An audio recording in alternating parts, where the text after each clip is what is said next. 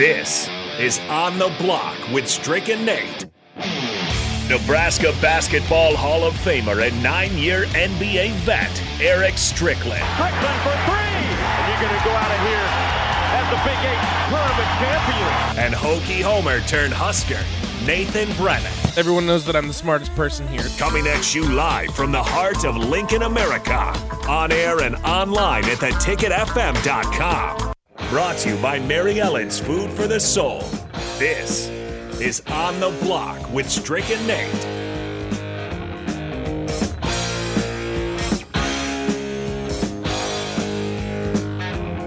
It is 3:05 here in the capital city. This is On the Block on 93.7 The Ticket. We've got another hour for you of action-packed sports coverage here on 93.7 The Ticket. Of course, Nate is out today, so he will be back tomorrow. Strick, I believe you will be here tomorrow as well, but you're a little bit busy this evening, so hopefully that you can get all that stuff good and well done. Are you going to be back in studio tomorrow, or are you waiting until next week to get it back in? It's Monday when I'll be back. Oh, okay. Yeah. So in studio. All right. Very cool. So we'll look forward to that. And, of course, here at 93.7 The Ticket, we're all looking forward to tomorrow's action. Nebraska and Rutgers will have the pregame show starting about 3:30, leading you up to that 6 o'clock kickoff. And it's kind of interesting. I've been asking around today, and I feel a lot of Husker fans, pundits, and whatnot are being kind of swept up into the emotion of Nebraska's victory this past weekend, and then of course going up against a Rutgers team, historically not all that impressive. And if you look into this year's team, probably not blown away by it either. Strick, how confident are you in a Nebraska victory? And I want to ask everybody about that. 402-464-5685. Let's just say 1 to 10. How confident are you in a Nebraska victory? And it's strange because I think the numbers are going to be pretty high, and I only say that's strange considering Nebraska's 2-3. Well, I think there's some things that I'd like to consider when you're thinking about that. I like the prospects of them winning this game. Again, Evan Simon, Evan Simon is not one that's going to scare me a little bit. Rushing yards per game is there's pretty even when you look at it that standpoint. Their passing yards per game is horrendous. It's like 236 all throughout the whole country. And but the thing is that they play good defense. They're going to be at home. They're probably a little salty.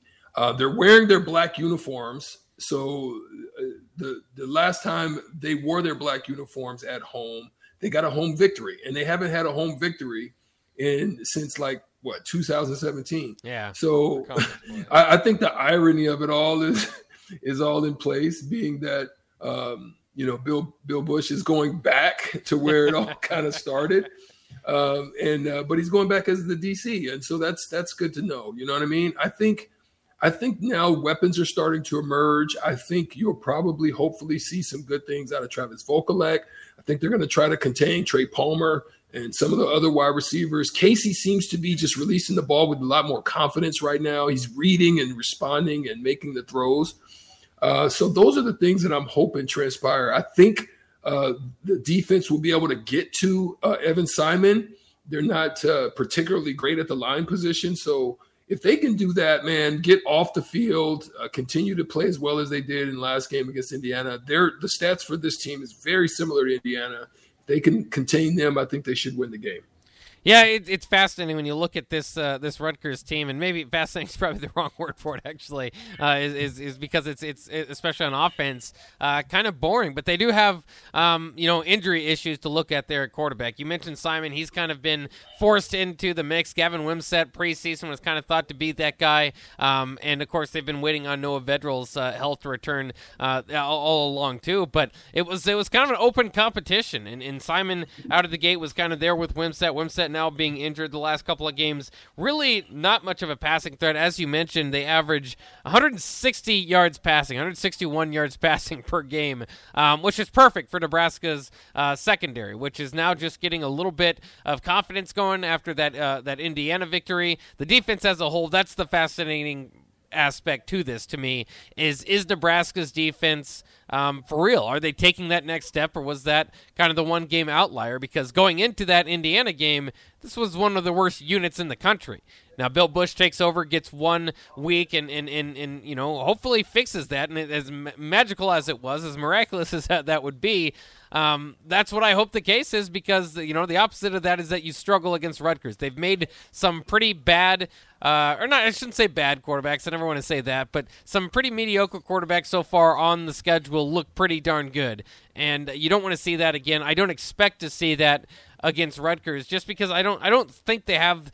When Nebraska's defense goes out there, and again, it hasn't been a great unit, but you hope they've taken that step forward. I just don't see anybody on Rutgers that's going to overwhelm Nebraska. They're going to need some special team scores, in my mind, some defensive scores to stay in this game, because Nebraska does have, on the other side of it, some athletes that I think can overwhelm the Rutgers defense, which has been steady, but struggled a little bit against Ohio State. Another question I've kind of been asking, Strick, I want to ask you, if you're Rutgers, you see what they did last week. They kind of did everything they could to make Ohio State beat them on the ground. They made C.J. Stroud a Heisman hopeful, held him to a career low in passing yards. Didn't really work because the running game stepped up and they ended up scoring 49 points anyway. Do you think that if you're Rutgers, understanding the limitations you have on offense, you do the kind of the same thing? You make Nebraska beat you on the ground, keep the possessions as limited as you can, try to keep it a low-scoring game. I think that's the obvious game plan from Rutgers. Sometimes, though, they surprise us and they go a different route. But if I'm Greg Schiano, that's kind of how I'm looking at this game. Yeah, I mean, because look, here's the thing. Trey Palmer has 36 receptions for 480 yards right now, right? The next person is Marcus Washington at 14 receptions. So I know they're going to scheme against Palmer. They're not going to let Palmer beat him deep. This has got to be a heavy bell cow game for Anthony Grant. Anthony Grant, I think if he has a solid game this game, you're looking at a bell cow 1,000-yard receiver, which we haven't had in at least over 5 years, right? So when you think about this particular game, look heavy in the run, look heavy in some play actions, look at Volkolek, and probably who's going to have a big game is going to be probably Marcus Washington, maybe Alante Brown. One of those guys are going to emerge and have a big game because they're really going to be scheming probably against Trey Palmer, as you said. They're going to try to cause turnovers. They've got to try to figure out a way to cause turnovers. They're not a big sack team. They're not a team that's going to blow you away in that manner, but they're going to get after you a little bit. They're going to throw some things, some wrinkles at you. But if you have a really good running game, I think that'll nullify everything that they're trying to do, similar to what Ohio State did. And we mentioned the blackout, the kind of weird spot on Friday also is probably going to be a bit of a factor here. It seems like, and this is the way in the NFL, less so in college football, where usually things kind of go according to plan on Thursday nights. But Thursday night football too here in the NFL. We'll talk about that in a little bit. But the time, the time zone change, the Friday night kickoff, all of that, maybe that can kind of throw things off, because that's what I see happen in the NFL generally on Thursday nights. I don't know if it translates here. I still think Nebraska has the edge as far as talent goes on their roster, and I think ultimately that will rise whether they play Friday night or in the middle of the night on a Tuesday or whatever. I think that for the most part, Nebraska will be ready for this game, and I trust too the coaching staff that's put in place. They're going out there. I think they flew out there Wednesday, and ready for this irregular kickoff, which I'm actually looking forward to. I know we don't, usually kind of get into our Friday football until or post-Thanksgiving, and that's a tradition, and we like that. Do you mind the time slot, the Nebraska-Rutgers Friday night? Of course, it separates Nebraska, where they usually, Nebraska-Rutgers would get lost on a college football Saturday. Do you think it's worth the risk if you're up in the Nebraska athletic department to say, hey, we can get a little bit more exposure here, and kind of take that risk of just kind of throwing things off for your coaching staff? Yeah, I think so. I think with this game, with that team, with the circumstances the way that they are, with new players, your Herzogs and new guys starting to get out there, get a little bit of playing, the quicker you can get them back on the floor, on the field, I think it bodes well for you. So I think that night on that scale, on that stage would be a good opportunity to take advantage of. And so I like it. Yeah. I like it. Get back on there. Then you get a long break as you're in your progressive stage of getting better, of growing. Then now you've got that next week, and you've got revenge games coming. Those are the ones you want a little bit more time to prepare for, and that's what I'm hoping that they can do.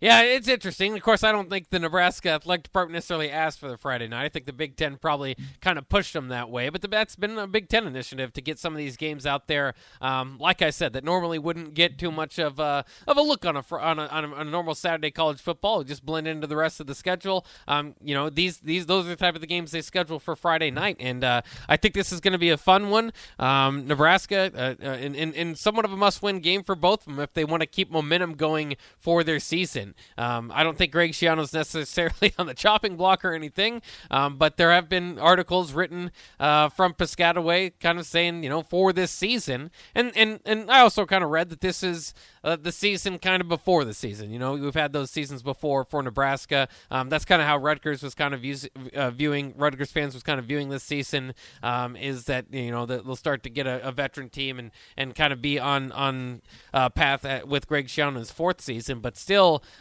you'd like to have that surprise, the season before the season and kind of get things kick-started. And to me, I don't know.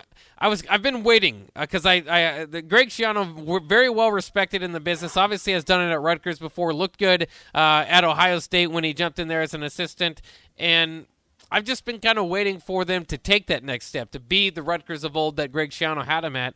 And maybe it will take just a little bit more time than we expected. Remember, he took over for Chris Ash, who won a total of 3 games in his final 2 seasons. So he took, and we kind of already know what Rutgers is. He took over a dire situation and somewhat turned it around. But I don't know if it's going to happen. And maybe opening up the pods and allowing them to get out of the competition that is the Big Ten East will do that in the coming years. I don't know about you. I guess the respect level for Greg Schiano is still there. I just expected more by this at this point in his second tenure there. Yeah. He's a good coach. I mean, it's really tough. I mean, that's a place to recruit to. It's really tough. I mean, they're still trying to build up things, get things right in their facilities, and they're still trying to build up, right? Starter Heyman text line. I'd love to hear from you on what do you see about this game? What would you like to see in this game that would help you to continue to see progression happening for the Husker football team? 402-464-5685 on Friday night. Like, what are you looking for? What are you hoping to see Nebraska be able to do or do better that would help this team to continue progressing? They haven't won, back-to-back games since 2017. So I think those are some of the things that are interesting to me as well. Can they get out of their own way, so to speak, get out of their own way and allow themselves to be successful and not just continually fall back into those comfort and old modes of thinking. They get out their mind, get off themselves, and get back to success. Yeah, and then the other thing I wanted to talk about before we get to break here, too, and we'll get to your response on the text line, too, because I want to get to that. 7482 says Skurs by 28, so he predicts a big win there.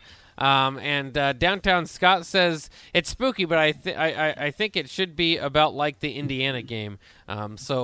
Maybe kind of just different thoughts there. So one predicts a blowout, one, kind of a grind to get to that eventual victory. But, I mean, I could see either way. At this point, Nebraska's not a program that can get too picky about their victories. Any way you can get it, we'll certainly take it at this point and continue to build and move forward. And you mentioned Malcolm Hartzog. Some of those younger guys, even if they're not younger, different guys getting into the rotation, a little bit new, different from what we've seen under the Scott Frost regime, is kind of giving some of those guys more opportunities and less of hey, if you've got the first place on the depth chart, you're going to stay out there more often than not. So I'm intrigued to see how much that plays into it, if some of these more of these younger guys can kind of get involved in the action. And again, to me, the biggest intrigue is that defense. Is it going to continue moving forward? Because you look at it from the national point of view, from kind of the Rutgers point of view, they'll throw out that Indiana game and say that's the outlier.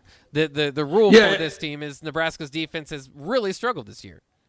Yeah, absolutely. And I love what Ben just said on the text line. I basically want to see a complete game where it feels like Nebraska is in control the whole game. That's what I'm hoping to see as well. Yeah. It doesn't even have to be total domination, just control. You know what I mean? I don't think I'm ready to see domination yet, but I definitely want to just see control. I don't want to see a lot of mistakes, uncertainty, plays where they don't seem like they're in the right place. Blown coverages. I want to see a complete game of total, just in control, managing the clock, moving the chains, moving people on the line, getting a few sacks, I want to just see a control game and to be able to do things in every facet of the game, both offensively, defensively, and to have some success in the special teams. Yeah, and I think, too, that like Casey Thompson's a given for a solid game at quarterback, but he's a guy, and part of it's with the ups and downs. We saw it last week, too, even in the win, getting benched for a series. He's kind of he seems to be an up and down quarterback. You kind of ride the waves with him. If he kind of gets, a little bit rattled in the pocket, it can affect the next couple drives. I mean, before he kind of catches his groove again. You'd like to see a complete game out of him at some point too. But when you look at what you got from him when he was over at Texas, it was the same thing. I think that kind of is Casey Thompson. When he gets in his zone, man, can he sling it with the best of them. But if he gets out of his zone, you have to find a way to get him back in. In basketball, sometimes if you're missing all your 3-pointers, go to the free throw line, get fouled, and maybe you can kind of get it going. So we'll see if they're struggling. How do you get him back into it?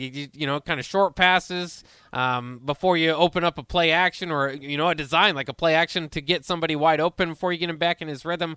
I'll be interested in that. Or you might see again he misses a big play like he did last week and he gets benched. I don't know if that's a one-game thing. Do you think that you can continue with that kind of lesson week in and week out, or does that eventually frustrate you? I mean, I liked it. I like, despite the outcome, and wasn't great to put Chubba Purdy in the position it did, I like the idea that a quarterback can be punished and sat out a series without him losing his starting job. I think that would have been helpful with Adrian Martinez over the years, and I was glad to see that last week, but I don't know if you can do that game in and game out with the level of effectiveness.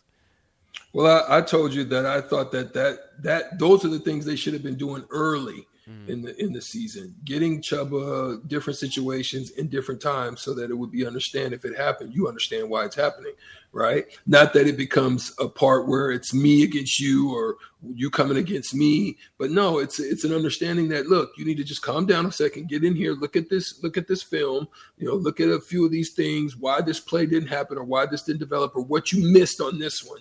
And then come back at some point. I think that's all right. That's healthy. It's the same thing in basketball, right? A guy gets cold. It's not that a guy's playing bad. He's not hot. Another guy may get hot for you. Let me see what this guy's got. Let me see what he's doing. And then all of a sudden, okay, things slow down. Momentum changes.